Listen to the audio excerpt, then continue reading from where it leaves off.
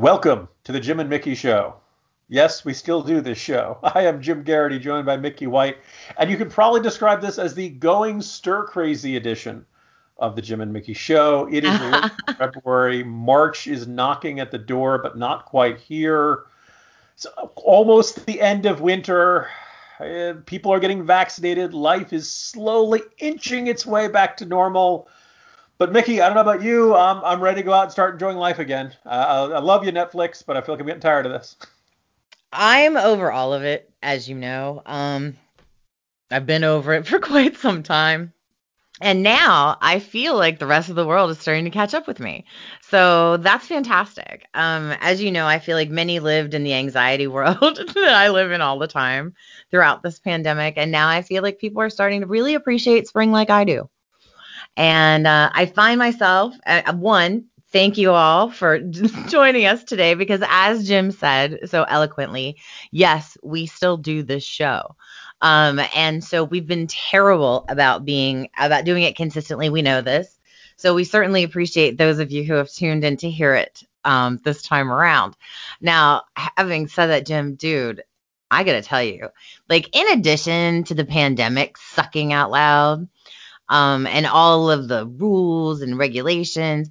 Like, this has just been a god awful winter as well. And now I realize I'm an actual old person, but I don't know if it's truly because I'm an old person or if it's like this is just what happens to old people when they don't go anywhere and do anything. Because now, of course, everyone's checking the weather all the time. I don't know why we're not going anywhere. We're not doing anything. Like, we're going to be in the house anyway. But what I do realize is that I value the time that I'm able to be outside. Shiloh's walks are a little bit longer when it's warm and might sit out on the deck and do some meeting work, things of that nature. And it's been miserable. And it hasn't even been snowy here in the Northeast in Virginia where we are. It's been rain and ice, and we can't even build a snowman with this crap. Like, it's just been awful. And it's been really, truly like one of the longest Februaries in the history of February. And yet at the same time has lasted like 3 minutes. Yeah. For much of the early months of the pandemic, the joke was this is the 232nd day of June. Right. Because life seemed to be an endless cycle of the same thing over and over again. We are, you're up in, I'm a little bit north of you. We've gotten enough dustings. There was one day where the kids got to go out and really enjoy sledding. But yeah, February is traditionally, I'd argue, weather-wise and just psychologically wise, one of the more miserable months in the calendar, other than my younger son's birthday. Yes, Valentine's Day. We can go back in the archives. You and I can talk about how it's like one of the two worst days to go to restaurants. Anywhere, do anything. That's if you can go to a restaurant, because obviously they have diminished capacity these days. Look, usually in mid to late winter, if you want to go out and you go to the movies, may or may not want to do that. You go to a shopping mall, you may not want to be indoors. You go to a basketball or hockey game, well, you don't necessarily have diminished capacity, or they may not let you into that. All those ways we traditionally enjoy ourselves in winter have kind of been closed off to us by pandemic stuff. So it's been everybody, it's been Netflix and chill for except for it's really months. turned into Netflix and gone completely crazy. Yeah. I mean, I feel like and I say this jokingly and non-jokingly, but we have a definite mental health crisis in this country, and that is 100% seriously. But on the backside of this, like, legitimately, I don't care how sane and stable that you are. We're rolling up into year one of, what was it? 2 weeks to slow the spread, 15 days to slow the spread. And again, so I think it's normal for people to start to lose their mind a little bit. And I think it's okay. And I think that if you're listening to this, I want you to know that it is absolutely normal to not be okay with all of this. Yeah. Like, because I think it's weird that people are all like having this very like, oh, I've adjusted, I've adapted. I've told you about those people who made bread. Like, I want an update on them now. And all those people who are like singing and dancing over the summer. Like, I'm just curious if they're still so, joyous. since they've been spending so much more time together. I'm just curious about that. Yeah. But and again, the vaccination is coming, so I'm really looking forward to that. But one of the big things we have done is, I don't know about you, but in many ways, I feel like I have watched everything there is to stream in the world. Pretty much. I'm ready to go back to seeing movies in theaters. And obviously that'll be a combination of what does the local health department say is okay, my access to the vaccination, and all that kind of stuff. But yeah, I think we've done all the streaming.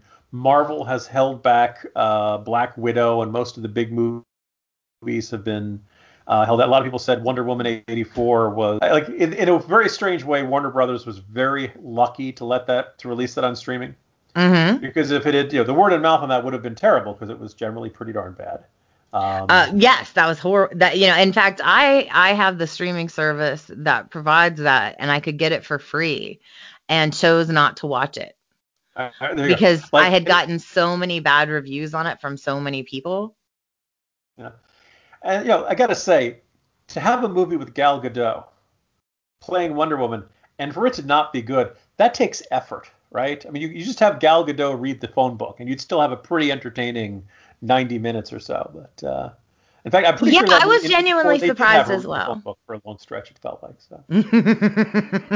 Well, and going along with that, it's kind of interesting because they also just recently released a movie with Denzel Washington and Jared Leto that I was very much looking forward to, called Little Things. And they released it as well in theaters and the streaming, kind of as they did the Wonder Woman thing. And I've got to tell you, I don't know the last time I was so disappointed in a movie.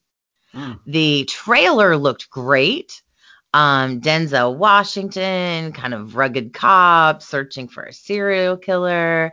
I think it was Rami Malek is in it. And again, Jared Leto. And somehow they wrote no script for it. Mm. There didn't seem to be a plan. They got all of these great actors together, created some pretty solid characters, and then didn't bother to write a script around them.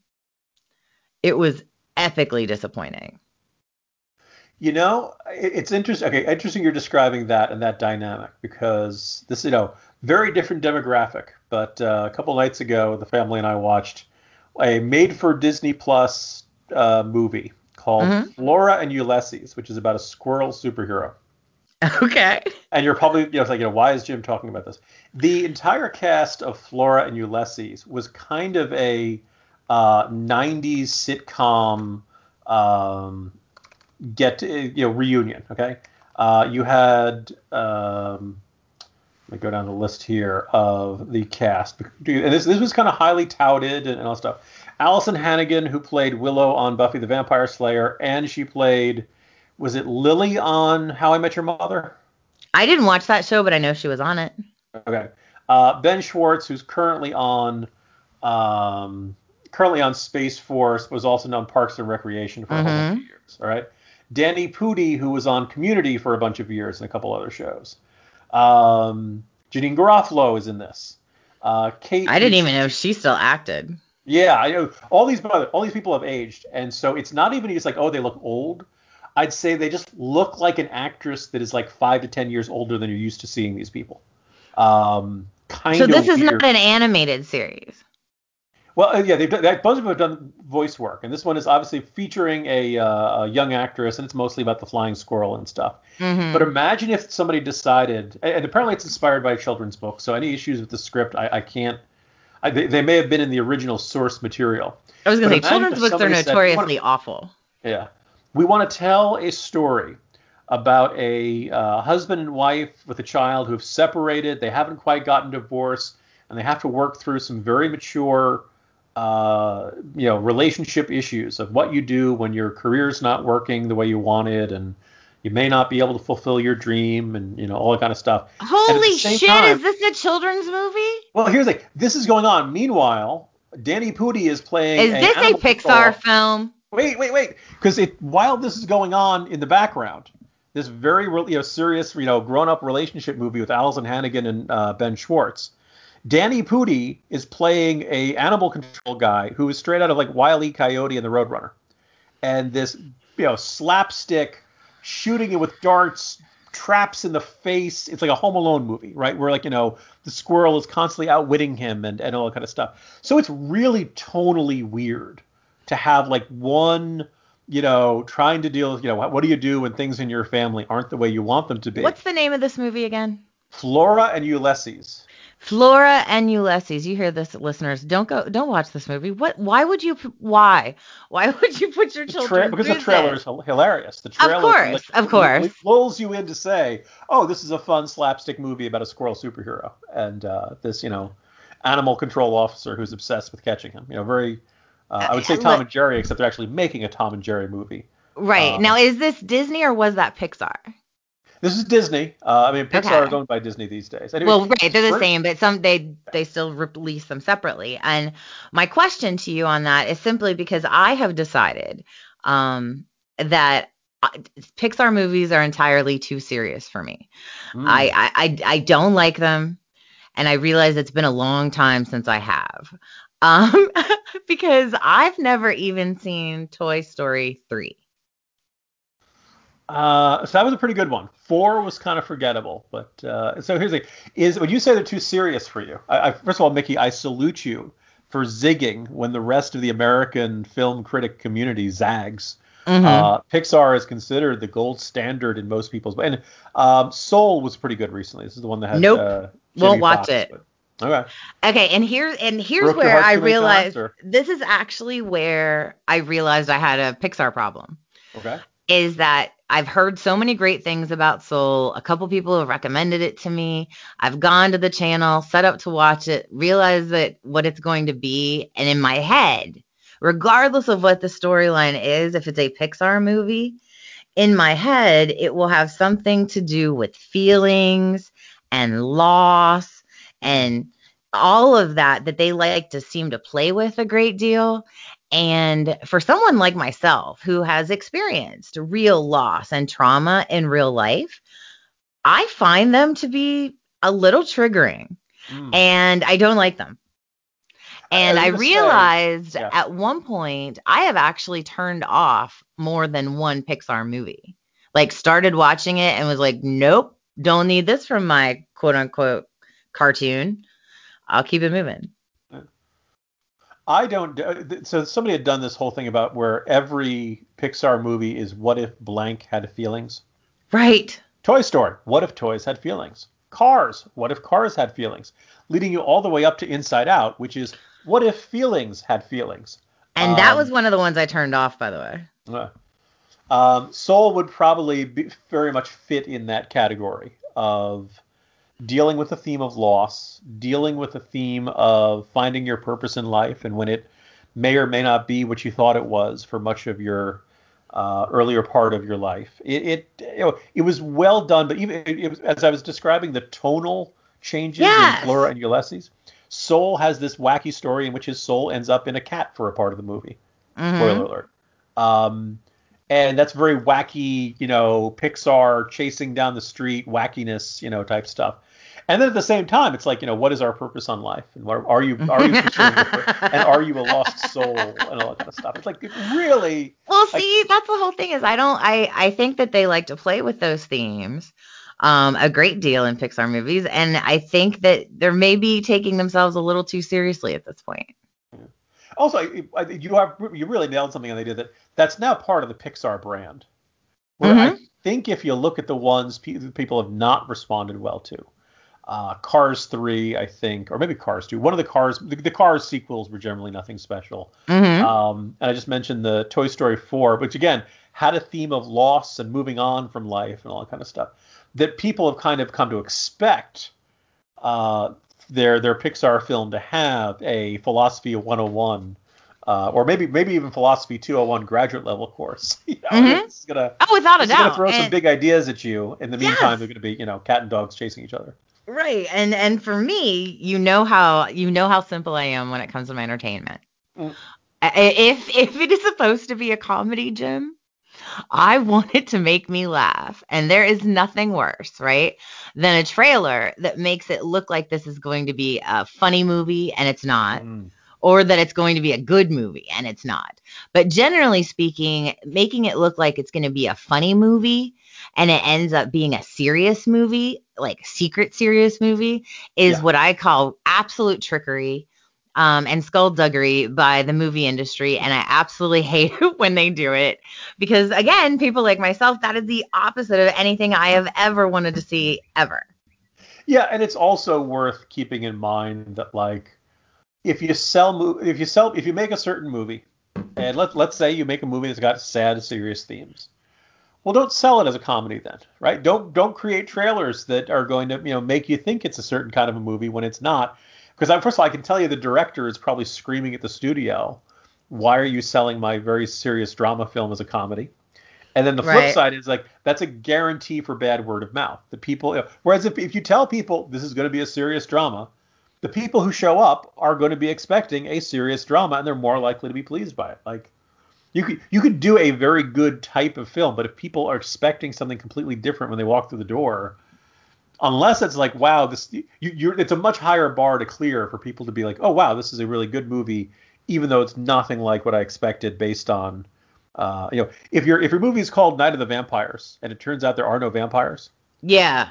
people are gonna say, wait, what was going on here? So Suspect movie. And going along with that, I mentioned this very briefly going into this. I recently watched a movie that was kind of a little surprise pop. If you have an extra hour and a half in your life, look for it. It's on Netflix. It's called White Tiger. mm, And that was one of those movies that surprised me. And it takes something to surprise me a little bit. It was a unique story and yet very familiar. I saw somewhere that it was described as the secret of my success meets Goodfellas ooh, interesting. in Bollywood.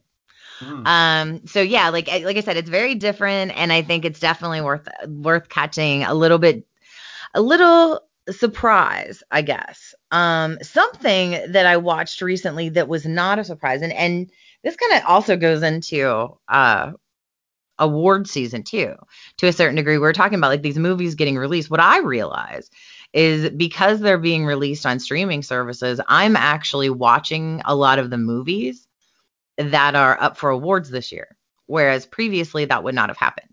Yeah, you wouldn't want to shell out, $10 Mm-hmm. or $14 or whatever it is to necessarily go see something that's a. Let's face it, most Oscar bait movies are slightly overdone historical dramas that allow the actor or actress who is due for a role for a Oscar to emote and chew the scenery, to generally, Absolutely. And it is, like I said, to me, it's very interesting because you're getting an opportunity to see these and judge them based on, actual popular opinion of watching them, which should be interesting as well. But one of those movies, I'll go ahead and hit on this right now, that I am absolutely pulling for the movie and the director is One Night in Miami. And okay. it was directed by Regina King. Mhm. And I don't know how much you know about this particular movie, but it's a historical fiction film, a fictionalized version of a night where Muhammad Ali, Malcolm X, Sam Cooke get together and kind of hang out in Miami the night after Muhammad Ali had won the the heavyweight championship of the world. And it's just such an it's a fascinating tale of their friendship, their interaction. And Regina King, it is her directorial debut. Mm. And she's been being nominated for a lot of the smaller awards leading up to the Oscars. So I believe she'd be the first Black female director to ever be nominated for an Oscar. But this movie is just it's really fascinating. And again, obviously it's historical fiction, but I legitimately think that that's another one that is definitely worth checking out. I was gonna say, and that's the kind of movie where from the moment you hear the concept, Hmm. you've got four larger than life personalities, right? So you've automatically got four juicy roles for four actors, and I'd recognize Hmm. Aldous Hodge, I believe, is one of the the four, and I've liked a bunch of the TV shows and stuff that he's been in. And just this, you know this is not going to be a full-on biopic. It's not meant to tell you the complete life stories of these four characters. It's these four men at a particular moment in American history. Where you just now you're like, okay, I want to see what those four guys are like. I want to see what those four guys say to each other. What do they think of each other? Where do they agree? Where do they disagree? Yeah. So. Yeah, it's absolutely, and what I thought she brought a very real edge to it by Mhm. bringing in what we know about each of their individual personalities, as far as how Jim Brown presented himself, how Malcolm presented himself, how Sam Cooke presented himself, how Muhammad Ali presented himself, because at that time he wasn't even Muhammad Ali yet. Mm. He was still Cassius Clay that night. So there's again a very transitional moment in history involving four larger than life characters of that time. And again, just I absolutely recommend it. I thought it was definitely worth watching, and it allows the imagination, I think, even afterwards, to kind of think on that one, if you know what I mean. Mm-hmm. So if that is the most impressive, is it safe to say that's the most impressive thing you've seen on the streaming services these days? I'd say it's pretty far up there. I've watched a couple good things that I liked. I mean, honestly, right now it's really hard for me because I believe I've told you right now my life is in documentaries. Mm-hmm. I've moved into, documentaries are really having a moment in my life, and I'm guessing everyone else's, because there are a million documentaries out there, some of which we're going to talk about today. And now, of course, I'm an expert on many different things. Well, okay, so this is it was the Vanishing the Cecil. What's the title of that one? Vanishing at the Cecil Hotel. Yes, Vanishing at the Cecil Hotel. Okay, I saw that come up on the feed, and I was like, "That's a Mickey series right there." And I was Yes. familiar enough with the case of this. I believe inspired, like at least almost every crime drama has done one episode loosely based on this. Young woman appears in security footage. You can't tell whether she's being followed or she's being harassed or something. It seems like she's in trouble in some kind. She seems in distress, disappears, and I believe it was a couple of days later they found her body in the giant water tank that is on the roof of the top of the hotel. Not as common as they used to be, but they look like almost like big thack, not quite smokestacks, but the water barrel thing in there. Yes. And so I was familiar with it, and so it seems like a natural fodder for a documentary. But this is also, you said this is one of the most notorious sites in all of LA, correct? Yes. Well, and you were 100% correct that this is absolutely Mickey bait. The minute it pops up, I'm like, absolutely going to watch that right now.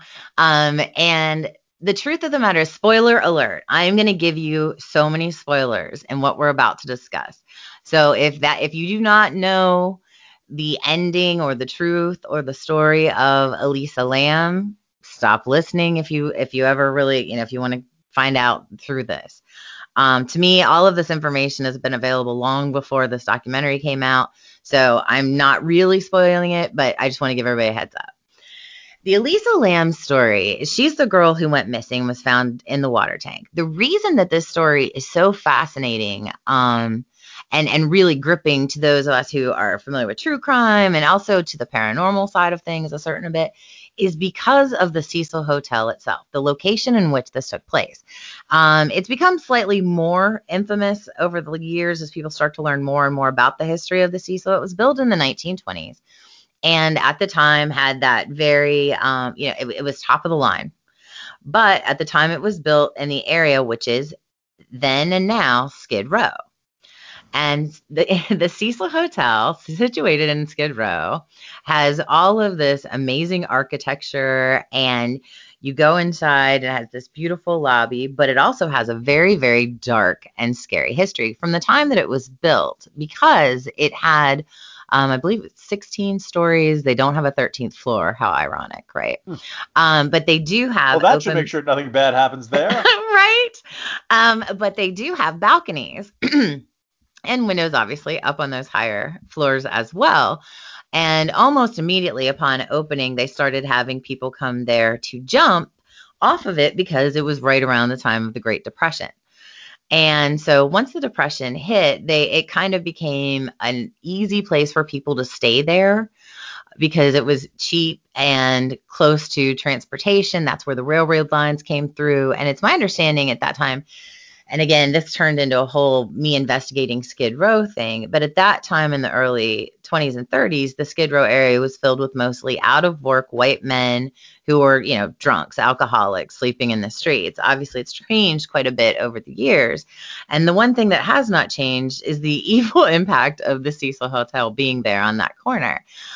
We had, numerous drug overdoses, murders, suicides, and again, jumpers to the event where someone actually jumped off the hotel and landed on someone in the sidewalk, killing them both. Oh. So it has a long and storied history of just random violence. Then in the 1980s, a very famous serial killer known as the Night Stalker, Richard Ramirez, lived on the 14th floor while he was committing a lot of the murders that he is now, or was obviously incarcerated for. He passed away a few years ago from cancer. However, having said that, you learn in any research about Richard Ramirez or about the Cecil or where he lived at the time, is he would literally take his clothes off in the alley outside the hotel and walk up the stairs to the 14th floor covered in blood sometimes and in his underwear, and no one bothered to call the cops. No one seemed to think it was I'd strange. like to think that even by the standards of Los Angeles, that would stand out. That's kind of, hey Barry, did you see that guy who was, completely naked or nearly naked and covered in blood? It's still get a rough night there. You'd think, right? But no. And in fact, after he was caught, obviously it was found out where he had stayed, when he lived there, etc. No one seemed to know anything about his crimes. I know that's shocking. But the Cecil continued to be more of a part of it is low income housing and part of it is a hotel. So it's a really interesting thing that goes on there having to do with zoning. Getting to more of that in a minute. However, then in the early 90s, they had another guest that came to stay at the Cecil Hotel, who was known as the Austrian Butcher. He was a man who had killed a woman back in the 70s, and he had, I believe, raped and strangled her to death. Then he went to jail and got out in 10 years, because that was allowed back then, and got out in 10 years and became a journalist. And he An even more disreputable line of work. Yes, he became a journalist. He came to the US and said that he wanted to study the underbelly of LA. So he specifically requested to stay at the Cecil Hotel, and he wanted to stay in Richard Ramirez's room. As part of this, he made contacts with the LAPD and asked if he could do ride-alongs with them to areas where he might see prostitution and underhanded behavior like that. Well, as it turned out, in his 3-week, 4-week stay here, several women started to go missing here in the LA area. I believe it was 3 or 4 prostitutes in total before he disappeared into the wind. He was ultimately captured in Europe, but as it turns out, he had been killing women in every single country he had visited since he'd gotten out of jail. But he, yes, had also stayed at the Cecil Hotel and probably is responsible for more deaths than Richard Ramirez in total, even though people are less familiar with him. So to say that the Cecil has a storied history is, again, an understatement of the year. However, I'm not sure how much of this Elisa Lam knew when she decided to come and stay there. She was a young girl from Canada, and she was kind of going out on her own for the first time. She went to stay at the Cecil Hotel, and she disappeared. This would have been probably just another, random tourist disappearance in LA had it not been for this very bizarre security footage that was ultimately released by the LAPD in hopes of finding her while she was missing.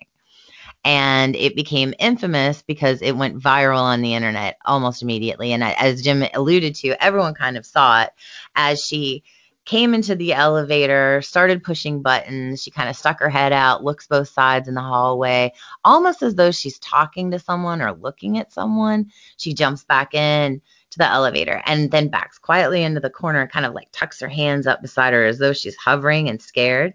Then she runs to the door and looks back. She steps outside, and then she runs down the hallway and she's gone. And after she runs down the hallway, the door shuts.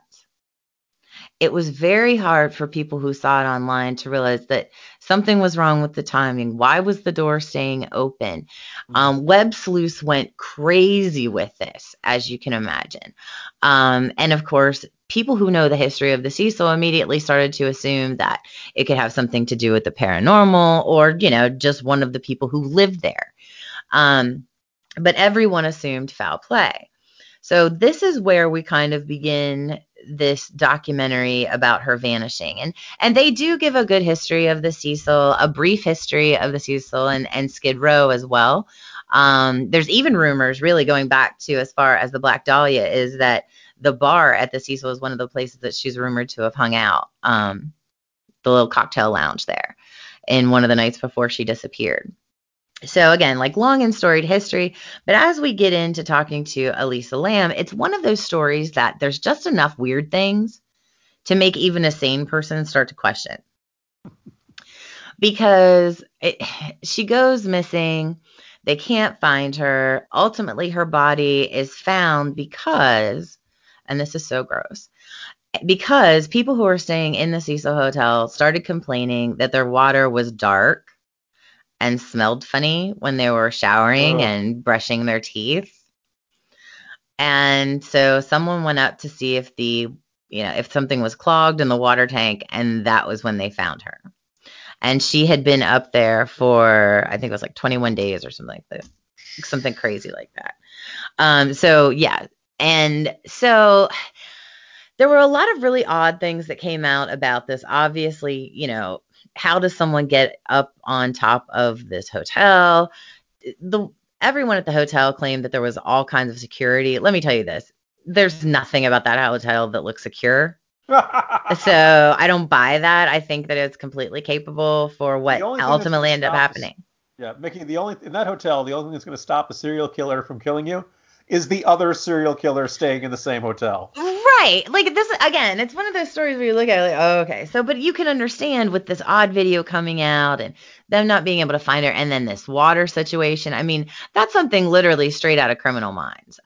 They've had, there have been several episodes of things where they find the body. Yes. Because it was in the water tank. I'm pretty sure Castle did at least one of them. Yeah. Yes, like almost every procedural has done it because it has been done before and it happened there. So it's ultimately very eerie, very creepy. So they begin to try to figure out what happened to her. And that's really what the documentary is about, is laying out the investigation into her disappearance, the web sleuths that took over, which was a really big part of this story because there were so many conspiracy theories, Jim. And when I say the things I'm going to tell you, it's part of what makes this case initially, especially, very interesting to people. Obviously, you've got the history of the Cecil Hotel. You've got this crazy video of her on the elevator. Then you find out that there was like an outbreak of tuberculosis in Skid Row during the time in which she was missing. And it's crazy, but like the drug that you use to treat tuberculosis is Lam Elisa, which is spelled the exact same way as her name. Ugh. Yeah. Just spelled back like Lam Elisa instead of Elisa Lam. So there was another guy named Morbid who was, kind of one of those death metal guys. I think he was actually from Mexico. And Morbid is his name, you're saying. Okay. Morbid, yes. His Morbid. name. All right, that's normal. Yes, his name was Morbid. Right? Slavic, so there were a lot of people who believed that he might be responsible for her death because he had stayed at the Cecil at one time, even though it was not even close to the same time that this girl was there. So there was just a lot of speculation and people over investing in it a little too much because when the truth came out, as it turns out, it was a really bad story, but it also was not anything about what the web sleuths thought it was. As it turns out, Elisa Lam had suffered from bipolar 1, which can come with psychotic behavior and hallucinations. And she was on some pretty serious medication for a very long time. But when she was found, it was pretty clear she had been off her meds for quite a while. And she had been staying in a part of the hotel, which this is the craziest part. The Cecil actually set up a part of the hotel that they renamed. I think it was like called Stay on Main, so that when you looked it up online, it didn't say the Cecil and didn't freak people out. Oh, And it was just it was 3 floors separate from the rest see, of by the changing the hotel. name, the Mm-hmm. curse is gone. Right. Well, and it's only 3 floors within the hotel. It was a hotel within a hotel. And it's 3 floors within that hotel with that shared elevator, but a separate entrance. And so part of it was like youth hostel type thing where people were sharing rooms. Mm, And she had been sharing a room with 3 or 4 other girls who ultimately had complained about her bizarre behavior and complained to the front desk, who ultimately gave her a private room right before she disappeared. And as it turns out, she was in the middle of what appears to be a severe psychotic break. And it's exceptionally tragic, but according to her family, when she was having these breaks, and she had them before, she would often think that someone was chasing her, okay. and she would run and hide. And so the idea of like how did she get into the water tank? Why would you go into a water tank? Well, if you were thinking that you were looking for a place to hide from this thing that is chasing you, that seems like it would be a pretty good place to hide. So that is the true story of what happened with Elisa Lam, and it is quite sad and it is quite tragic. But there's nothing supernatural about it, and unfortunately, there's no foul play either. This is just what happened with this young Are they? girl. So this is a solved case, in fact. Absolutely. Wow, that's it. Because my fear was to be, at the end of it, you have whoever the modern day equivalent of Robert Stack would come out and say, dial this number here if you have information about this case, and maybe you too can help solve a mystery. I know that No, that and in that's definitely fact, brought back, yeah, oh yeah, totally. But no, I honestly, in fact, think that's part of the reason why I liked this documentary is that it made a point of going through all the conspiracy theories. I knew what had happened to her, like I said, before I watched this. I knew the real story. But I was curious to see how they would handle it, because a lot of people have taken this story and have really exploited it. Interestingly enough, one of them is Zach Baggins, who gets on my nerves a lot. He does Ghost Adventures on the mhm. Travel Channel, and I just found out that he broke up with Holly Madison, who was a Playboy Playmate. Remember back in the Playmate when they had their own show? Yes, the three who were Yes, simultaneously yes, yes, married. Yes, okay. yes. The 3 girlfriends. I mean, like, so I've heard. So I've heard. I wouldn't Yes, recognize. exactly. 3 girlfriends. Well, apparently Zach Baggins, who is on Ghost Adventures, has been dating Holly Madison for 2 years, which I somehow managed to miss. And they just broke up like this week. So, oddly, that fits into my story in a weird little trivia way. So, Zach Baggins and others have done a lot of paranormal studies at, shows at the Cecil, discussions. There's been a lot of different online chatter and online groups about Elisa Lam and what happened. And a lot of places treat it as though it's unsolved. And so I was very pleased that the documentary went headlong into explaining that no, it is 100% solved. There is no mystery. All of her behavior is explained once you know what she was dealing with at that time with her mental illness, and that this is something that had happened previously. Everything that she had done leading up to it makes sense, and it, it doesn't necessarily make sense to us as sane people, but it makes sense in the context of where she was. So I did like the fact that in a lot of ways they made an attempt to stop the exploitation of this particular Mm. story. But I don't know how successful that will be. Well, that is somewhat good. One, and you sit there and wonder how many people, um, like there are, God forbid, there are serial killers in this world, but there are also random tragic accidents or situations like the one you described there, where it's easy to kind of feed into a serial killer narrative, right? There Mm-hmm. are people who, unfortunately, for drinking or some other issue, fall into a ditch somewhere, and their Right. body isn't found, and people think, oh, it was the so and so strangler or something like that. So, Well, Speaking good. of which, there are some great serial killer documentaries right now out there. I highly recommend digging in for those. Some good ones that I could give you a list, but why bother? I've watched them all. Just letting you know that there are some decent ones that are actually out there right now on all the streaming services. Because as I said, I've moved on to documentaries so that I can become an expert on things, paranormal activity, Skid Row. I had no idea.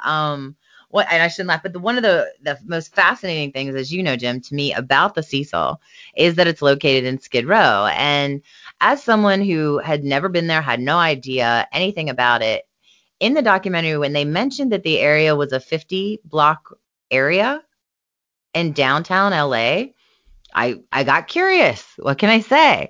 That's just not what I pictured. That it was, basically a small city within a city, but that's exactly what it is. If And you've as heard, it, as I say, if you've heard, if you live on the East Coast, and you've heard about Skid Row.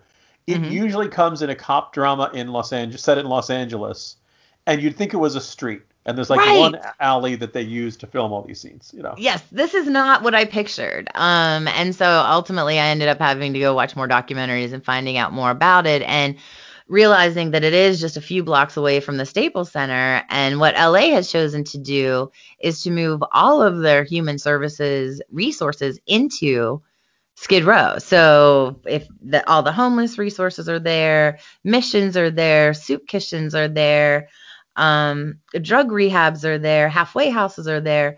So basically, the idea seems to be they're just hoping all of the people that are struggling with, let's face it, mental illness or drug addiction, because that's what 95% of your homeless population is, instead of, getting them real treatment, they basically have just pushed them all into one area. Mm.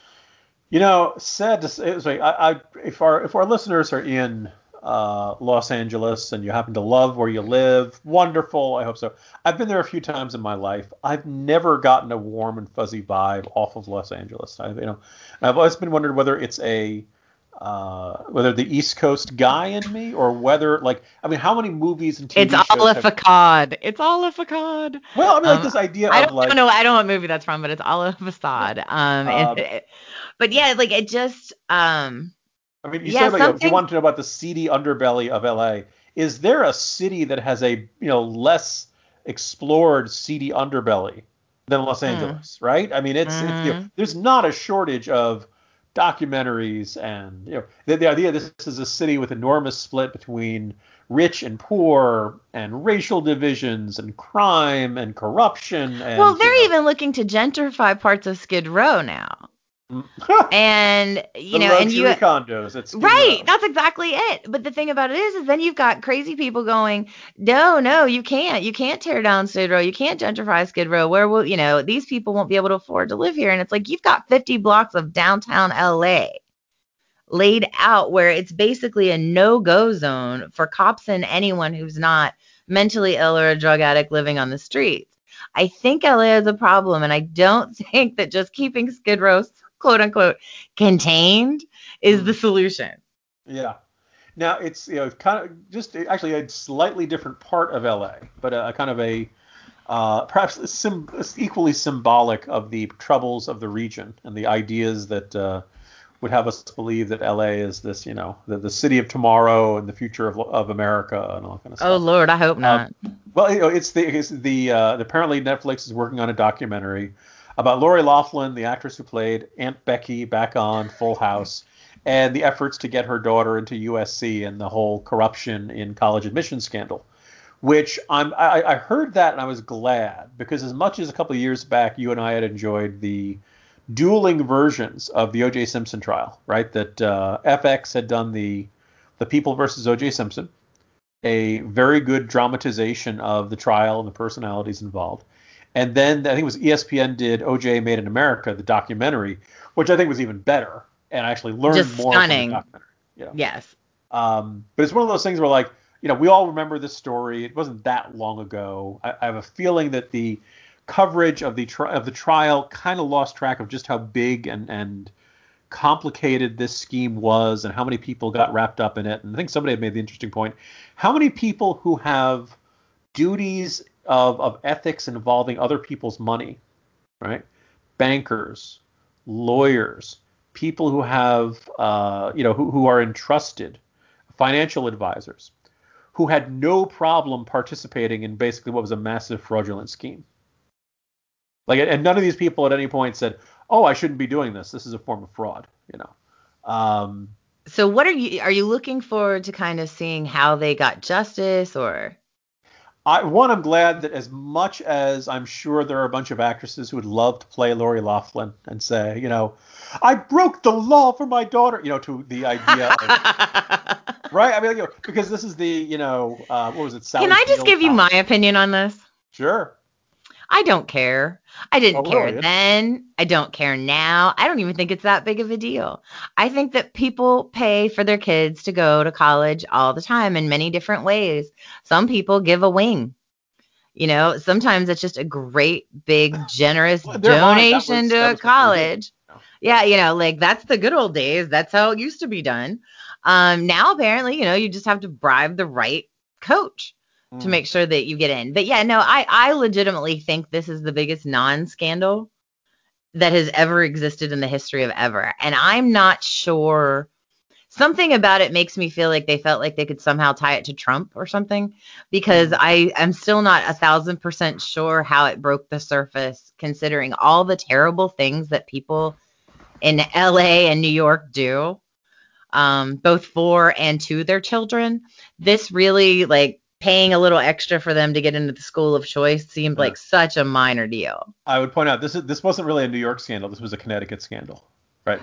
This is an already moved out to the suburbs type scandal. Right, Um, exactly.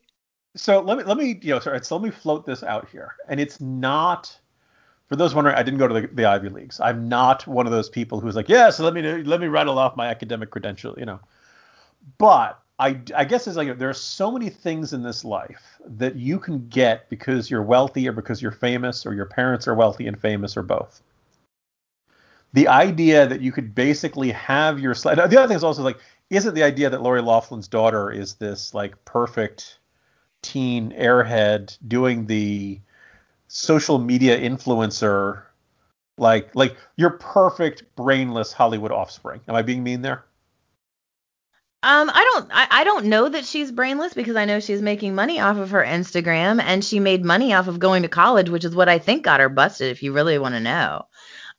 Because she was kind of a college student influencer, Yeah, I mean, like and even though like, she, really wasn't going to college per Target se. was paying her to put their stuff in her room and to show Right, off in her the dorm Target room, correct, yeah. college dorm room collection and stuff.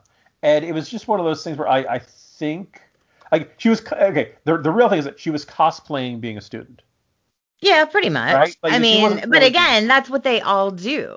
Um, Oh, I think okay, it's interesting to pick these particular parents out and decide that these particular students crossed the line and this is illegal. But if, legitimately, if they had just made a larger donation to the entire university, this would have been completely oh, legal. okay. So I think the other thing is that getting into an Ivy League school. Now let's point out the University of Southern California. If you went there, wonderful, but It's it's still it's not not an Ivy Ivy. League Yeah. school, I'm right? still shocked that people are paying to get into UC, whatever. Couple notches down there. But the idea that getting into a prestigious school is considered, it's believed to be a measure of merit, or at least that like there was people like to believe that either if you weren't super rich, you couldn't just bribe your way into it. And I again, got the impression Lori Loughlin did it because she was actually a big fan of the school and like going to the sports and stuff. yeah. But the other thing was that also these are people who are by and large already wealthy and successful, and their kids would have, like, if you didn't get into this, you'd probably get into some other fine school. But this perception of like, no, I need my kid to get into a really good school too. Like, it's not enough that they be Lori Loughlin and whatever her husband's name is daughter. I actually think it's considerably worse the people like Felicity Hoffman who had someone take their child's SAT test for them. I think that's worse than just a flat out paying for getting them in. Okay. Did you see William H. Macy's testimony in the trial, Mickey? No. Well, he was great in it. Let me tell you. He. Wonderful reviews. Terrific performance. Some of William H. Macy. I shouldn't laugh at that. But like here's it. Like you're William H. Macy and you're Felicity Huffman. Like they've got like Right. Oscar nominations between them, right? What life hasn't been good enough to you? You got to bribe your kid into, It's so bizarre. But first of all, also like it's another revelation about like how you can be Hollywood royalty, and yet there's a form of prestige that they don't necessarily have that they think that a particular college degree will confer upon their offspring that they want to have, Correct. right? It's very interesting about what that the grass is always greener, and this idea that there's something that they really want and feel like has been denied to them and stuff. But anyway, When so I'm there's glad like we a got. million people at state schools who'd be like, I will trade places with you like right now. Yeah, yeah, and well, I think that's the other thing is that Laughlin and Huffman, like Laughlin in particular, I think there's something deep down we all kind of didn't like Aunt Becky back then. I don't know why. I did. Why? Uh, What is with all the Aunt Becky hate? I actually thought she was very cute. oh, she was very cute. Do you know what it is? Is that like whether or not you liked Full House, I don't think it was ever my favorite. Um, there's really something saccharine and cloying about that sitcom compared to other offerings of that era. But it had a really nice run, right? Everybody associated with that show made their fortune, That was right? a god awful show. Oh yeah, How it was on the air this long, as long as it was, I have no idea. The Olsen sisters made bank on that and right. then their post career, and then they turned crazy and disappeared. They turned crazy, and John Stamos is still doing good, making a bunch off it. And still looks Um, hot, by the way. oh yeah, I think that he he's has got the Dick Clark aged. cryogenic freezing process. Oh That's my God. Like he was hot when I was young and he's hot now. It's amazing. but yeah, but everybody associated with that show. They did. Oh, and then Lori Loughlin was on like a whole bunch of Hallmark movies for a while, right? Correct. She had Yes. at least three Hallmark Christmas. The lumberjack she went to high school with, who Oh, at least. Yeah. helped her No, find she love definitely in a had small town. Hallmark movies Yeah. and I'm hoping So they bring them back. yeah, so it's one of those things you just want to say, Laura. First of all, now you can make a really fantastic Lori Loughlin Christmas Hallmark heist movie, right? She's got to rob the bank in order to pay her kids' college bills or something. But anyway, um, like I think there was kind of a sense of like haven't wasn't the world supportive enough to you, Lori Loughlin?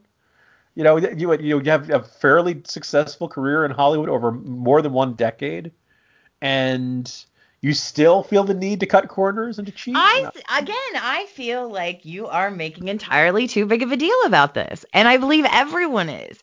And I realize that this probably makes me in the minority, but I'm just putting it out there. I feel like it was, and I don't know who they irritated or pissed off, but I feel like someone obviously got very pissed off and decided to blow the whistle on this whole situation. Maybe their kid didn't get in after they paid the money. Yeah, I remember now how it all happened. Somebody flipped at the top. They got yeah, caught. And, and then flipped on all these people. But again, to me, it's just not a big deal. It wasn't a big deal to me then. It's not ever going to be a big deal to me. Something that is a big deal to me, right now anyway, is football. And I had thought for at least a moment or two after the Super Bowl was over, I'd be able to like take a breath. This has been a rough year for a Steeler fan. Obviously, going 11-0 was fantastic. Then not so good after that. Then all of a sudden, we get to the end of the season. We finally make it through the god awful playoff game that we are in. And I'm thinking we can breathe, but then we've got all the salary cap pressure. And now everyone in the world wants to talk about whether or not Ben Roethlisberger is going to stay another year or leave another year. I don't need this kind of trust in my life. I just don't need it. I don't need this kind of stress. I need them to get their shit together. And fortunately, this week it does look like the Steelers and Ben Roethlisberger are going to work things out. But has this already been an exhausting offseason because it just started? yeah. So the Super Bowl was what 3 weeks ago, as of this recording. And so for my first question, so first of all, I Time is take a it from your flat tone, circle, Vicky. Jim. It doesn't What? matter anymore. Is it safe to assume that you want Roethlisberger back for another year? You're not worried about age catching up with him, right? I would take him for another 2 years Another 2 years. after the rest, and primarily because we have a good, solid defense right now, and there's no reason to tank the careers of everyone on our defense because we don't have a backup quarterback, and like we don't have somebody waiting in the wings. And I am very frustrated by those that are eager to push Ben Roethlisberger out the door to quote unquote begin the rebuilding, which basically means losing for the next however long. I'll skip that. It makes no sense to me as a fan or as someone who enjoys football to do something that would be so knee jerk and silly. We've got an amazing defense right now, and you have to have a quarterback to go along with that. And, you know, people make arguments that you can get game managers in there and win games with really good defenses. That may be true. That is not something that has ever been true in Pittsburgh. So as we have a Hall of Fame quarterback right now, I'd like to hold on to him for as long as he wants to stay. Unless, and again, you know, if we pick somebody up and they end up being a good backup and Ben can help them develop it for the next year or so, I'd be a lot more comfortable with it. But right now, it just seems silly to basically cede the quarterback position to someone like a Mason Rudolph, who is 100% not a starter in the NFL. Well, I guess another thing that like, you know, considering everything Roethlisberger has done for the team, right? All the years, you know, in addition to winning the Super Bowl, all the years he's been good and been a better part of the team, been a strength of the team when other parts of the team have not, you know, all the receivers who dropped passes last year. Like it does feel like a lot of the league has become a lot quicker to cut bait with a aging quarterback, i.e. Tom Brady with the New England Patriots. How'd that work out for the And Patriots? yeah, right. There's that you go to Well, and I you know, the Redskins realized are expecting. Go ahead. I've been thinking about this because you bring this up, but I've been thinking about this because you're absolutely right. And I think this kind of started with the Green Bay era because they kept, you know, they got rid of a lot of quarterbacks to keep Brett Favre for a long time. And then ultimately they cut Brett Favre and Aaron Rodgers steps in and oh my God, he's amazing, right? Mm-hmm. And obviously Brett Favre goes on to do whatever he does. He's Hall of Fame all the way. And that was maybe the one time that it worked out in the favor of the team in recent Yeah, history because when the Montana Colts, and Young, right? But you look, very rarely get two guys one after the other who right? are Look at super what duper. happened with the Colts. The Yeah, that Colts transition absolutely very rarely runs smooth. Yeah. you guys let me know whenever the Colts win something again. Because they got rid of Peyton so they could quote rebuild. He went to the Broncos, won another Super Bowl. The Patriots got rid of Tom Brady so they could, quote, rebuild. He went to Tampa Bay, won another Super Bowl. I feel like teams maybe want to relook at this particular business model. And I guess also like, and maybe the flip side of where it didn't work quite as well as a team would have expected, but the Giants probably stuck with Eli a year longer than the metrics would have told them to. But I at the same disagree. time, I blame that on coaching. okay, well, there's a part of me that would say that like that's when a guy's won two Super Bowls for you, and you know, so one of them is one of the greatest upsets, or you know, probably the second greatest upset in Super Bowl history. I think he's kind of earned that extra year to, you know, go out on his Oh, own terms, right? absolutely. But I also absolutely has the right to go out on his own terms, has the right to lose his position if there's someone on the team better than him to play it, right? But if they don't have anyone better on the team to play it, then it's pretty much just a punch in the gut to say, like, yeah, we're just going to get rid of you because. Yeah, and it Um, probably, you know, it should be clear, you know, but it's one of those things where the like football is a sport where people depart on their terms so rarely mm-hmm, that I kind of feel like once a guy, also with the Doug Peterson getting laid off by or having parting of the ways with the Philadelphia Eagles. mm-hmm. I kind of feel like when your guy wins a Super Bowl, minimum 3 seasons, you know, he's allowed to do whatever he wants. You kind of give him a buffer of sorts. Right? Well, I mean, right? I have not always been so protective of Ben as I have become more recently, and that I have seen obviously so many bust quarterbacks come through the league. But also, you see how special Ben really is when you realize how many games he has won us all by himself. And this year was certainly a year where we had no running game whatsoever. The poor man, you know, and you can't have an offense without a balanced offense. And that's not Ben's fault if we don't have a running game and we aren't calling running plays. People complain about, I think he had 4 interceptions in the playoff game. Well, if you ask a quarterback to throw it, get this, 68 times, you're going to have some of those probably not work out so great. So yeah, I think there's a lot to blame for what happened with the offense on the Steelers. I just don't think that Ben is the number one reason behind it. And I think a lot of times, especially casual fans, and let's face it, the people who talk on ESPN and NFL Network and all of the millions of other sports channels, sports has kind of become like politics in that way, that they have all of these different channels and all of these talking heads, and they're always looking for palace intrigue and drama, and they're going to break a story. They need content. They need need something to argue content about. too. Right, exactly. And in many ways, I think that's why it's very frustrating to a lot of sports fans now. I would concur in that, when you're a Jets fan, the run up to the draft is traditionally one of your most exciting times, and we're expected to have a quarterback carousel this year where Watson's going to leave, is expected to leave Houston. We've already seen a couple of big trades. The Jets are players in this. The latest rumor is that Russell Wilson might want out of Seattle, and there's like 4 teams that he might be interested in going to, including the Jets.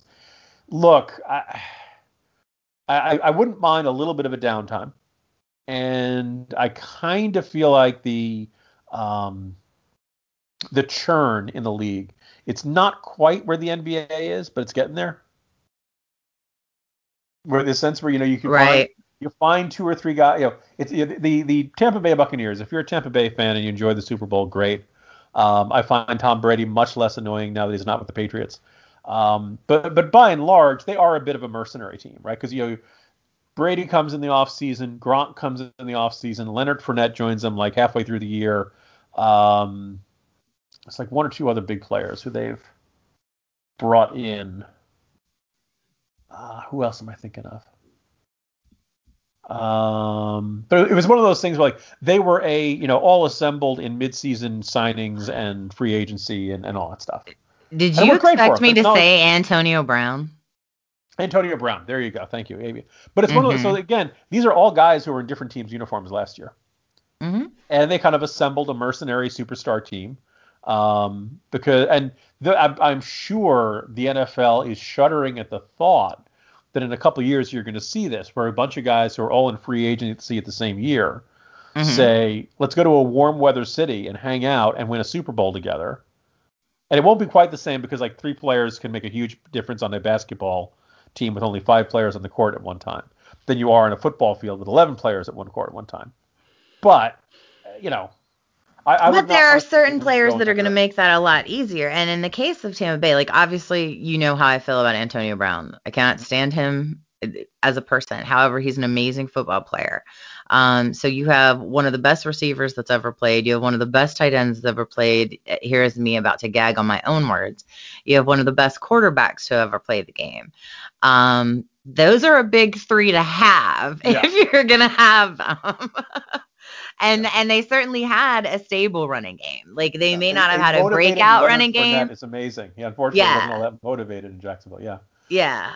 He did very well. But again, you see that and you see the excitement though that it brings. And so as someone sitting on it, and again, here I am looking at all of this and looking at, again, recent history, it just doesn't make any sense to me yet. You've got news media in Pittsburgh, you've got the news media on ESPN, and everyone's, oh, it's time to move on from Big Ben. Well, thank you so much, talking head guy who knows nothing.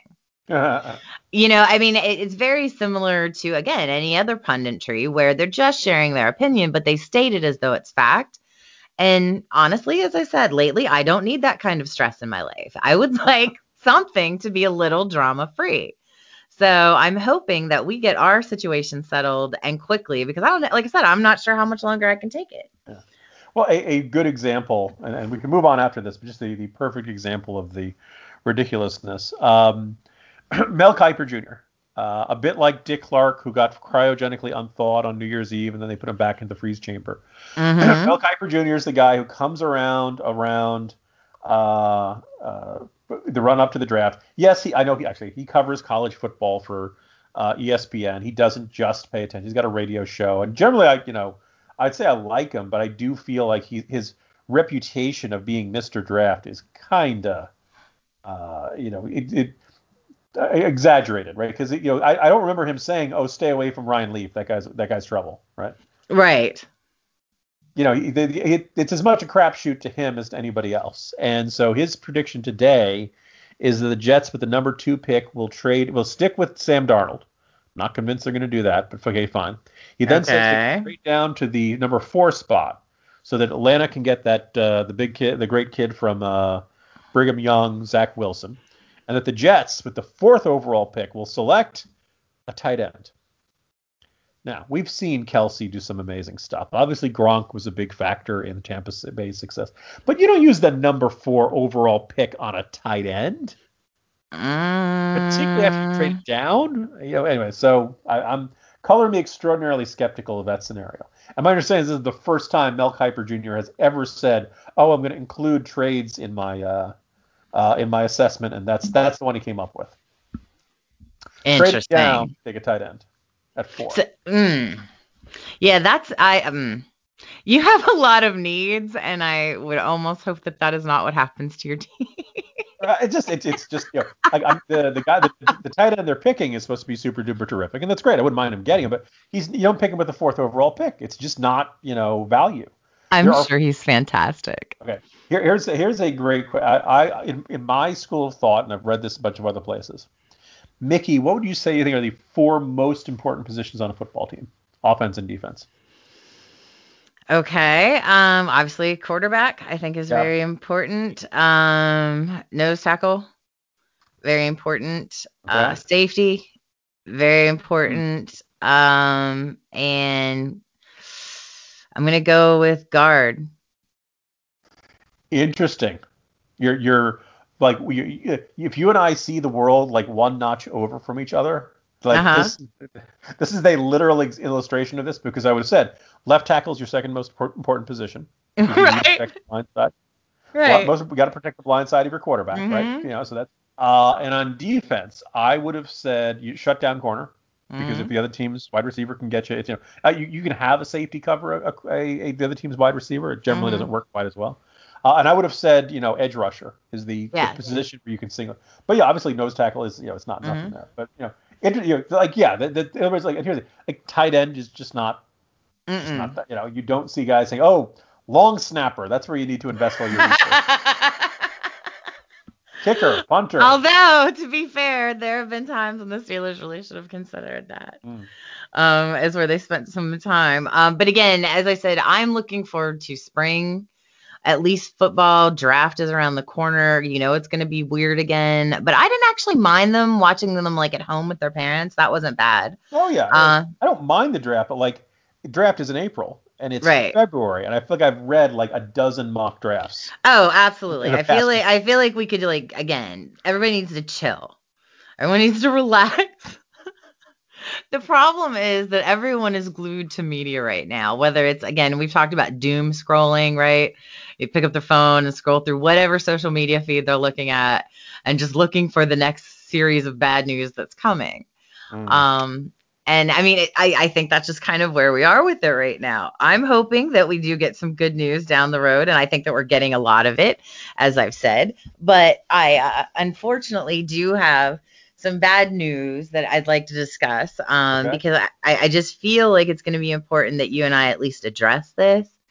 As you know, our listeners will be dealing with the fallout of it as well. But Kim Kardashian has filed officially for divorce from Kanye West. Mickey, I was gonna say it felt like this was relatively quiet for them over the last couple of weeks. Am I wrong? Mm-hmm. For arguably the couple that does more to dominate celebrity-based headlines and gossip and all that kind of stuff. All in all, you know, she's she obviously isn't like they ever went this since the news broke out that she was going to that she had wanted the divorce, right? This was Yes, she was she's the fed one who up with this. filed. By the way, I didn't mind it. It's one of those things like I don't need to see every little detail of a like celebrity couples obviously are like there's extraordinary public interest in their marital woes and all that kind of stuff, but there are kids involved. I'd like to see them Oh, whatever you Jim, think you're of. so silly. All of this is going to play out on the final season of the Keeping Up with the Kardashians. I'm certain that they filmed a great deal of it. Now, having said that, I think they've probably been separated since at least last summer. I mean, I don't have anything to prove that outside of the fact that, well, she's been living in LA and he's been living in Wyoming and playing crazy and running for president and whatnot. I am obviously never, and I never want to see a marriage breakup, a family breakup. I believe that Kim legitimately loved Kanye. He probably is the love of her life, but he went completely insane over the last year, and a lot of really weird, bizarre things happened. And she has been trying to work with him and help him through his mental health issues, and he seems to have no interest in it. So at some point, you have to look out for you and the kids and do what's best for you. So obviously, in the end, I am Team Kim all the way. It's not even a question. Mickey, just because he's gone crazier in the last year, would you say? Well, I shouldn't say the last year. There's definitely been a buildup, but yeah, certainly, I mean, there was a period of time over the summer where he was sending out crazy tweets and he was threatening her mother and her family, and and it seemingly seemed to be threatening even to harm himself, to the point where Dave Chappelle jumped in a private plane rather and flew out to Wyoming and to help him. Although it chicken and egg discussion of was Kanye always cuckoo for Cocoa Puffs and Yes. or okay, how much was it exacerbated by living constantly in the spotlight? Like, in some ways, being constantly unpredictable is part of his brand, right? What's he going to do next? What enormously controversial thing is he going to do? And I think it's safe to say that this is that's not something that's going if you that's not a good way to have stability in your life, is to have this constant pressure to be doing something new and different and crazy, and just like if Kanye West ever came out and said, yeah, I'm just gonna be relaxed and do some deep reading of Western classics or something. Like actually, for Kanye, that would be radical and unexpected and surprising. Yeah, I was gonna say that would probably work right along straight up with his brand. But yeah, so I hate to see it happen, but I did want to address it with our listeners because they know that I follow this family pretty closely and I do care a great deal about those involved. But as far as everything else is concerned, I'm sure they will work it out and do what is best for the children, because I feel like, if nothing else, the two of them seem to agree on that. Now, you sent something to me that I wanted to ask you about because I actually had not heard of this yet. But I guess, is it a movie called Moxie? Yes. So I'll talk with you if I was thinking about, say, as we were wrapping up the Kim and Kanye discussion, I was saying, should I say they're the most screwed up couple since Wanda and Vision on Disney Plus as our segue to the next topic, or should I go into this? So I'll go into this first. Nice. All right. So don't worry, if you tuned in for WandaVision, it's coming, folks. Don't worry. So Amy Poehler is apparently the director and creative force behind this upcoming Netflix movie called Moxie. And I should point out, I'm not the target demographic for this movie. Moxie is a teen movie. It is inspired by her mom's rebellious past and a confident new friend. A shy teenager publishes an anonymous zine calling out sexism at her school. And it was indeed directed by Amy Poehler, and it comes out March 3rd. I can only evaluate this on the trailer. Mm-hmm. And it just struck me as the perfect fantasy of a resistance wine mom. I don't know if there should be a hashtag in there, but it's one of those things where, like, Hashtag resistance wine mom. and let's point out, I am not a teenager. I have a teenager. I have another son who's not too far away from it. They're not in high school yet, but they're knocking on the door. And I should point out, Mickey, this is a science fiction movie that takes place in a world where high schools go to an actual school. It's an alternate universe, Mickey. Teenagers actually go to a place called school. All right. Now I'll spare you my rant about the Authenticity Woods school board. Thank you. All right. Thank you. Because it's not like I haven't heard it every day, by the way. Yeah. Just because So we aren't, just because I should tell you, listeners, just because we aren't recording shows does not mean that I still am not privy to daily rants from Mr. Garrity about Authenticity Woods or anything else that happens yeah. to catch his fancy that day. Now, And, as you were saying, and I want to lead you in with this, we both watched WandaVision. yeah. I watched one episode, but I bet you watched more. So Oh, tell me about this and tell me what I'm supposed to get. okay. So if you're confused after one episode, and I'm a little bit surprised you only watched one episode because they released the first two together, almost as if they realized people are going to be utterly confused after the first half hour of this.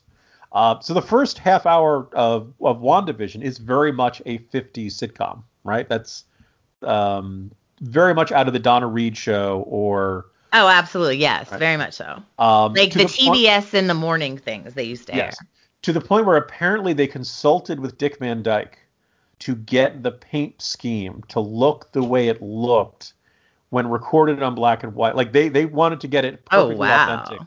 to every little detail. Second episode is much more of a 60s style, maybe a little bit of Bewitched. And then the third episode is very much in the vein of a 70s Brady Bunch, Partridge Family. You know. And along the way, so after the first episode, or how eager to watch more episodes were you? I was confused, but I'm going to keep watching. Okay. Because for what it is, it's a really good, it's not even a parody. It's like a tribute to each, sitcom of this genre or of the decade. And there are little bits that explain that something's not quite right.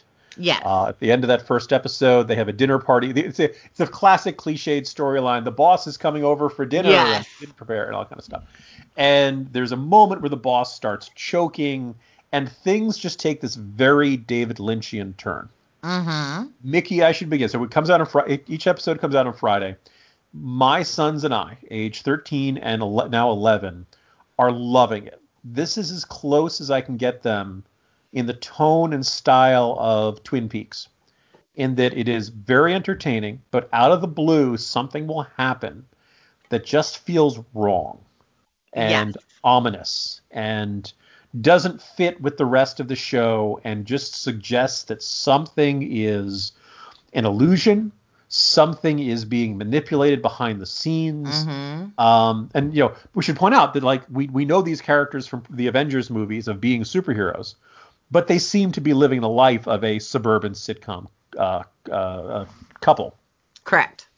Episode 4 explains a lot, not everything, but if at any point you're like this is getting too weird, it's too much of a tribute to old sitcoms, watch it through to episode 4, and then you get a sense of what's going on, let's say outside this town of Westview, to explain a little bit of an explanation of how these characters got here. We're up to episode 7. This week will be episode 8. This is probably the most enjoyable show on television I've seen in a long time. Oh, And in wow. part because it is so... Marvel's done superhero TV shows before. Agents of S.H.I.E.L.D., Daredevil. They did a couple on whatever the... It's not this... I'm trying to think what the Freeform or whatever that kind of stuff is, Mm-hmm. that have not really tied into the movies very much. And kind of been doing their own thing, and they just seem like lower budget, okay, nothing great. WandaVision is the first one that feels like you're watching a movie in an episodic format. Mm-hmm. And It's very because well they've done done production this, wise. yeah, and it's not straight up superheroics by any stretch. We're getting closer to it as the series progresses. It begins to feel a bit more like, okay, this is the villain. Okay, this is what the evil plot is. Okay, here's some of the, but it's fantastic because they basically said, we've got this crazy idea that is a tribute to classic television, that also is kind of a psychological drama, that also is a mystery, and that we are going to keep hinting, don't worry, all the good versus evil superhero fights that you're used to expecting from Marvel, it's going to get there. but we're going to lead you in and create this kind of mysterious, somewhat familiar, sometimes utterly bizarre, never quite knowing what's coming next tone. Um, and the cameo at the end of episode 5, yeah, had me screaming at my television. Oh, And was wow. probably the biggest genuine surprise in terms of casting I've ever seen in a television show. Oh my goodness. Yeah, yeah, Well, now I have to watch it, and it sounds yeah. like our listeners will probably have to give that a shot as well. Because that feels like something I should definitely check out. I have to. I feel like now's a good time to tell you that I've started watching The Mandalorian. Oh, okay. What are you thinking of that? As you guys know, I am not a Star Wars person. I have only ever seen the first three movies, and I have probably seen them all once. So I don't know much about Star Wars. I don't know much about their universe. What I will tell you is I have thoroughly enjoyed The Mandalorian. Good. I think it is a lovely story about a little green child trying to get back to his home. I am so obsessed with Baby Yoda. Like, yes, I'm sure there are other things in the show that are very good as well, but it matters not because the minute they cut for that comedic scene and cut to the Baby Yoda, you've got me. Yeah, I'm they there. knew exactly what they were doing with that, and they Oh, basically created this. genius. Yeah. Just genius. I feel like it gives the show a heart. Mm, In a way that a lot of shows really seem to lack lately. And even though you never see his face, I think that it's kind of amazing how much he is able to emote mm. through that Yep. mask. Yep. Pedro Voice, Pascal does a great job with voice acting in this. body posture. Yep. All that stuff Yes, tells you yes. everything you need to know. Yeah, Um, so I'm very impressed. I like it. We're actually working our way through. The thing that surprised me the most, I guess, is that the episodes are only like a half hour long. yeah. So Yeah. you're Second through it in season no gets a time at little all. longer. Yeah, but I don't think they ever. I think they top out around 40 minutes or so. They don't. Um, Yeah, but yes, I've thoroughly enjoyed it, and I, of course, now want a Baby Yoda. I will. We have one, by the way. If you ever want to, come over and need to cuddle with one, we have. Aw, you're so sweet. You'll share your Baby Yoda with me, and don't you But dare yeah, try to pretend it's for the boys. you can't I keep know them, but better. you can hold them. The observation that I think it might have been IO9 or somebody had was writing about how it's particularly in season 2, you will encounter other characters who are on probably the more classic Star Wars style story, who are trying to save the galaxy, right? Who are on this grand quest to fix some sort of massive injustice or something like that. And how much the story of the Mandalorian is, no, I just need to protect this kid. That's it. That's the what he kind of jokes that I just want to get my kid into a good preschool. Right. Um, and how much he is not this grand hero with the fate of the universe in his hands and trying to overthrow an empire or anything like that. The stuff that's very big, that is traditional Star Wars and can be great, but the creators, Dave Filoni and Jon Favreau, kind of recognize that for this one, no, we're going with a much smaller scale, Mm-hmm. personal scale story of a guy who was good at his job, but who needed to connect emotionally to someone or something, and who suddenly is given this duty of this child ends up in his lap almost literally, and then connects to it and feels this obligation to protect it and to take care of A it. very And hungry child. yes, yes, yes. And it's and it's and all of a sudden, like every sigh of him, it's the most dad show ever, right? This is and somebody had observed that, like, we parenthood is never really addressed in any of the other Star Wars movies, ironically. Like, they Right. have, I am your father and all that kind of stuff, but we never see anybody being a parent. Whereas, particularly in season 2, it is, Mm-hmm. that spaceship turns into a minivan, and Oh yeah. why are you making a mess of my car, kid? That kind of. Oh, So yeah, absolutely. Mandalorian is, he lived up to the hype.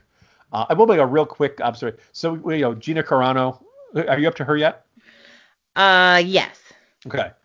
Yeah. Word is she's been canned because of her tweets. That's being ridiculous. Don't like cancel culture. Didn't really like what she tweeted, but it seems kind of ridiculous to get rid of her over that. This is where 50 lashes with a wet noodle. Stop making controversy on social media.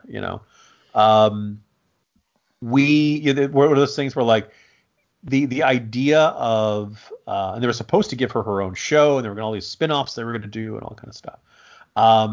It seems kind of bizarre that you could have this phenomenal success by Disney. They're the most popular. Oh, and the other theory, of course, is that Gina Carano is a pawn in this battle over the future of Star Wars at Disney.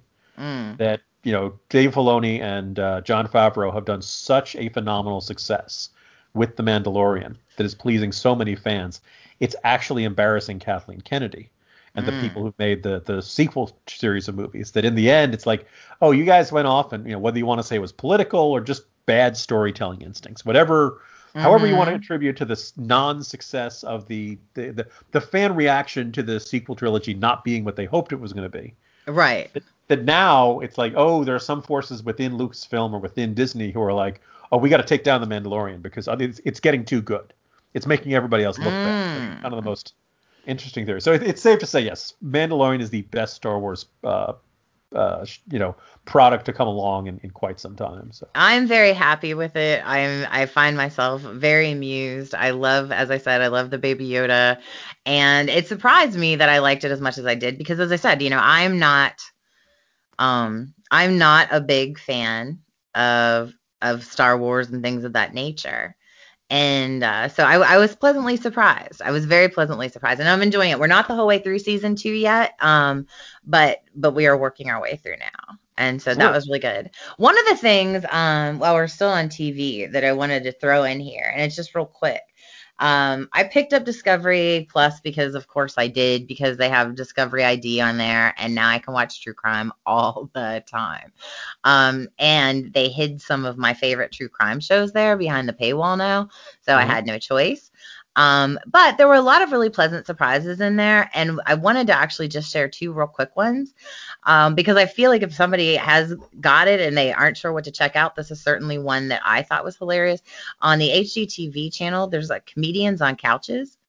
Very, very similar to the People's Couch. If you remember me telling you guys about that, where it was just normal people watching TV, and you're watching them watch TV, and it sounds weird, but it's actually really funny.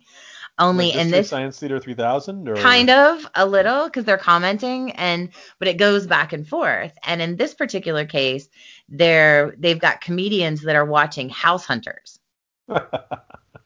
And so it's episodes of House Hunters and them commenting along with it. It's hilarious, like laugh out loud funny. So I highly recommend that. And then to those of you who may or may not know this, Mike Rowe has a new show on Discovery Plus. It's not available anywhere else, but it's called 6 Degrees of Mike Rowe.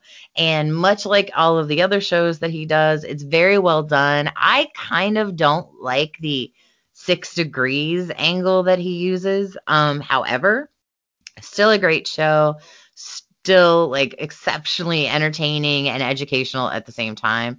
So definitely check that one out as well. Okay. It's interesting because there are a lot of people in our political world who are huge Mike Rowe fans, right? I think I've seen him speak once or twice over at the Coke Winter meetings and stuff like that, but I don't think Mike Rowe sets out to be particularly political. No, not at all. And so the interesting question is, does he like? Do you as you say, this is only available on this one subscriber based thing or something like that? Like, he seems like the kind of guy who should be bigger than he is. Am I wrong? I think that he has a probably very comfortable life doing what he wants. And I think that if the more you learn about Mike Rowe, the more you realize he's a very complex individual. There's a lot to him. He has a very interesting background, and I could be wrong, but I believe he can sing opera or something. Really? Yeah, like there's a lot of really crazy I have things. not seen him do that. That's pretty, Yeah, there's a lot of really interesting things, and I can't remember all of them about him, but there's a lot to him.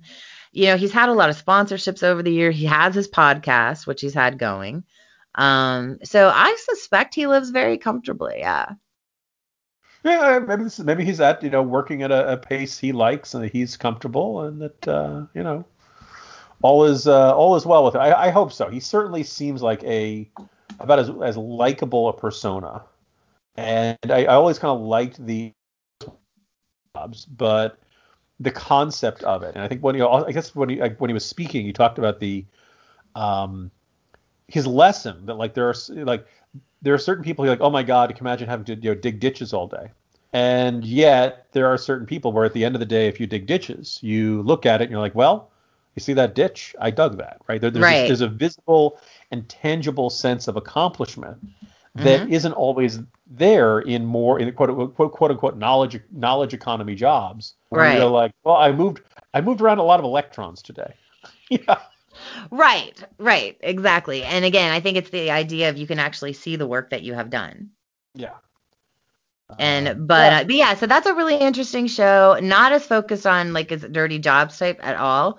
This is focused much more on history and innovation throughout the years. So that, like I said, very different for him, but I liked it a lot. Still the storyteller style. I think he still has the same outfits that he had for the previous show. Real quick, are you on Clubhouse? I haven't even discussed this with you. Okay, so I am not, and I'm very disinclined, although I've heard at least one or two listeners say to this and other podcasts that I do say, oh, you guys definitely should be doing this. And I'm just kind of Mm-hmm. like, all right, so here's the thing. It's basically almost like a phone call, right? Except everybody can listen in. Kind of. But here's the thing. I am on Clubhouse now, and I've been spending some time lurking and trolling. And it's funny because I also have had listeners say that we should do it. And you know what? They might not be wrong. And here's why. Okay. One of the things that most people don't realize about our show is that the way that we record it, we don't do a lot of editing. We just do it live and record it live because we want it to sound that way. In the Well, words of the immortal Bill O'Reilly, we'll do it live. yes, every time, because that's how we roll. Now, that the way Clubhouse is set up is that there are different rooms, we'll call them chat rooms, if you will. Okay. And there are different people who set up these chat rooms, and there are different topics for each of the chat rooms. And you can go in, and the people who are hosting the chat rooms will have speakers, and it could be different topics from politics to sports to anime to, I mean, you name it, really. Any type of topic. You can start a room with one other person, and if other people want to join you. So I ultimately ended up listening to several different as I've been lurking around. Some on politics, some on sports, as you can imagine. And one of the more interesting ones I listened to was actually on trauma and PTSD, and it was people talking about their experiences. And it was at that moment when I realized that this could have a real benefit. Not just obviously, yes, I think we should probably do one for our listeners. I think it would be fun. But I think that there actually might be a real benefit to Clubhouse because while all other social media is very much about, getting followers and getting likes and hearts and whatever else other crap people do, with this, you're actually speaking to real people. Mm. It's not the same as quite the keyboard exchange that you get, so it's a little more intimate feeling. Mm-hmm. The rooms, at this point anyway, have not gotten overwhelmingly large because it's my understanding it's still like in beta or whatever. But I've been in rooms where there's maybe 1,000 people, maybe 300 people, and most people aren't talking; they're just sitting there listening. And so, in a weird way, I feel like it gives people a way to connect with other people and certainly different interests. But it's a way, like for someone like us to do it, we wouldn't necessarily do obviously an educational program, but we could literally do a live podcast show, and it wouldn't be a podcast, but a live Clubhouse show. And invite our listeners to come to the room, listen, and interact with us, so they could ask questions. It's much more live than what a traditional. Do you keep people in like a listen only mode until you're ready, or? Yes, like you can it's my understanding anyway that you can control, like people can put their hand up if they have a Okay, because I question. was going to say that seemed like a Yeah, compromise, right? The yeah, idea of you don't like a have. party line where everybody's talking at once. No, and good Lord, if I'm on it, you know that I would be doing all the talking over. I talk over you constantly. However, it doesn't have that situation. Like you can raise your hand, you can quietly leave, and you can kind of, as I have been doing, just kind of bounce from room to room, listening to different things. I went into a hip hop chat room the other night and just sat and listened to people talk about different artists and things that I should be listening to. And again, I found it to be interesting, a fascinating new style of social media that, in a weird way, combines like the old blog talk radio Mm. where people used to be able to kind of call in and interact with the host, whereas now you can actually just go into the room and interact with the people within that room. And it's very, very simple technology, really easy to use. I think that it might actually be one of the more beneficial social media sites that I've heard of in a really long time. So I wanted to mention that and just kind of see what your thoughts or what you had heard about it. Well, I'd heard from the New York Times that it was dangerously unregulated, There and that there was no are way a to, lot of people talking without people telling them what to say. it was becoming increasingly hard to catch people in saying the kinds of things that can get them canceled, and that was unacceptable from the Mm. point of view of that notorious New York Times correspondent. So I guess there was a part of me that was curious about what it could add that existing formats could not. Uh, Interaction. Interaction. Okay. You're. Absolutely the interaction aspect of it, because it's almost like taking podcasting to the next level and putting it all on one platform. Well, I am intrigued. I will jokingly say, Mickey, you've always been much more interested in listening to people than I am. Uh, That's you know, not joking at all. Well, generally there's this, like if we're bulking it up to comments, and then you look at the comments section of any website, and that maybe you'll find a couple of good ones in the diamonds in the rough, so to speak. But there's a lot that's not, you open it up to comments. Maybe it's the fact that it's your own voice, right? Yes. Maybe people are a little better behavior when they have to say the words out loud themselves Well, instead of that's why I texting it. think it has benefit. There are no comment section. Mm. You can't just chat. Like, you have to engage. And so therefore I do think it has benefits. And like I said, specifically, um, obviously we've all become much more familiar with doing video conferencing and things of that nature throughout the pandemic. But specifically the idea of having experts and doctors and interesting people on in these clubhouse chat rooms where you could just go and listen. I mean, that's a pretty interesting opportunity. Mm. Well, I am intrigued. I cannot say that. I'm not dismissing it out of hand, which is a really big step for me. I'm rarely an early adopter of technologies like this. So. Well, it's funny because I almost always have an account on one of these new technologies. It's just very, very rare that you will hear me say, "Oh, I like this one." And so I felt like it was worth mentioning that I do like this one. And so again, if you're on Clubhouse, feel free to find me there. I know you're gonna be shocked by this, but I am at Bias Girl there, just like I am on Twitter. So feel free to hit me up there as well. And it's been a crazy, crazy winter. Jim and I are trying desperately to try to get to talk to you guys more often. Maybe Clubhouse will allow for that. Maybe that's something we can consider. And that will allow us to kind of have a more frequent and easy way to set up and talk to you guys and have some interaction. And Lord knows, there was one more thing. Mm-hmm. Apparently, our girl Gwyneth, I think I sent you the article. As we're all waiting for the pandemic to wind down and COVID to go away, our girl Gwyneth apparently has already come up with a solution. She's Please taking a tell me it little doesn't heat. involve sticking things in a hoo-ha or eggs or whatever it Dude, was. every comment that I saw under it was like, she's steaming her hoo-ha again, isn't she?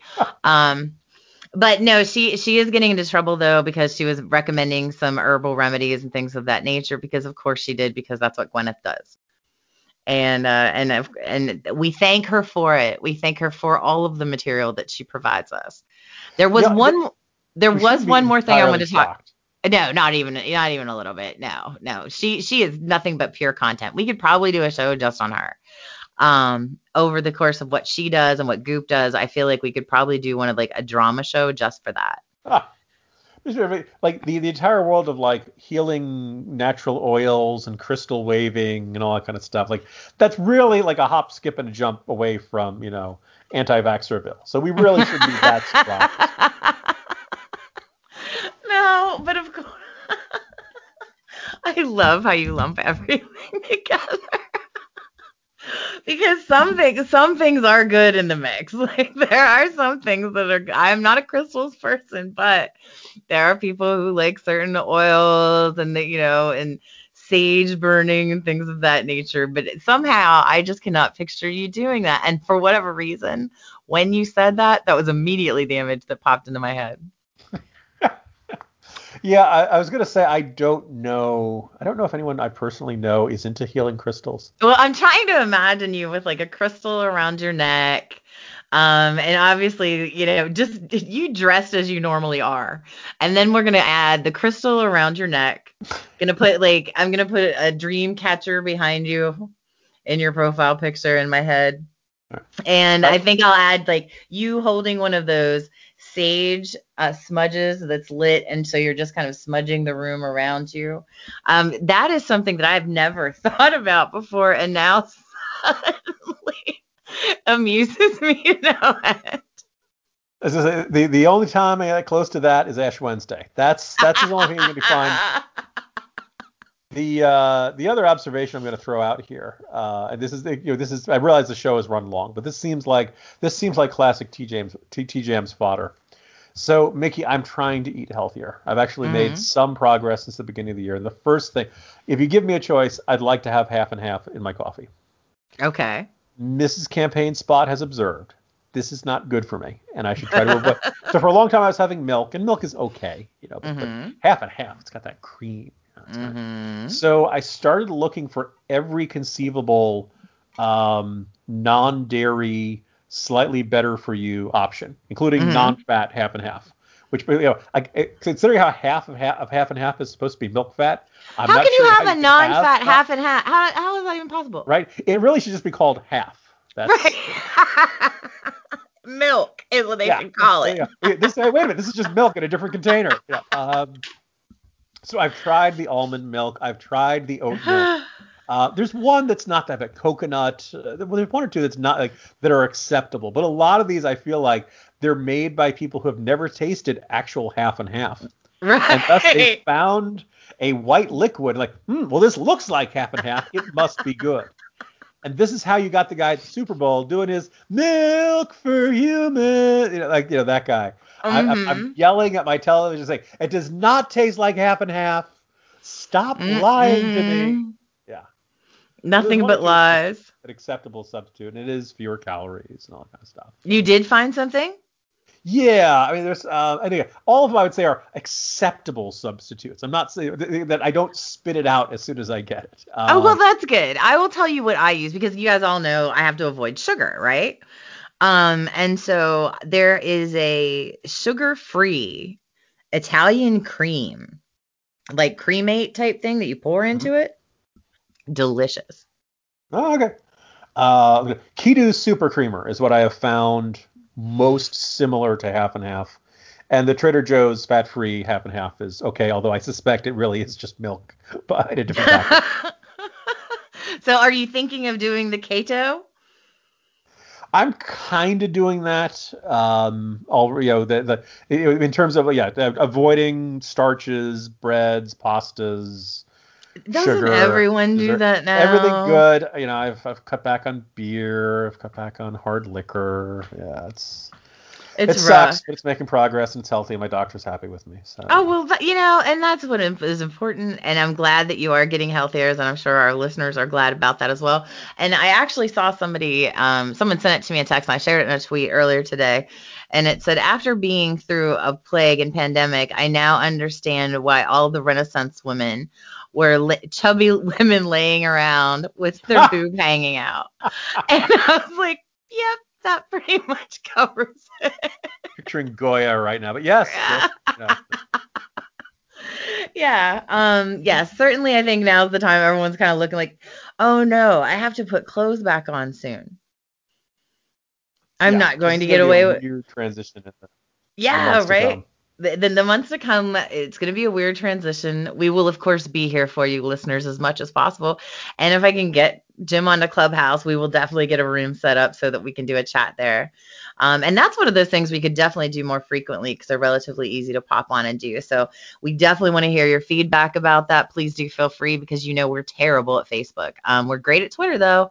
And you can find me at Bias Girl. You can find him at Jim Garrity.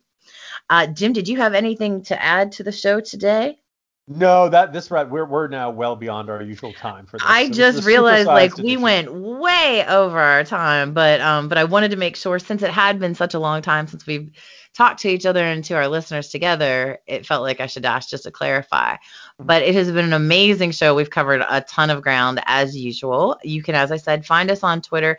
We look forward to any of your conversations, insight, comments. Please do go ahead and like and subscribe the show wherever you are listening to this podcast. You can find us at iTunes. You can find us at SoundCloud and in any of the podcatchers. So, once again, you are listening to the one, the only Jim and Mickey Show.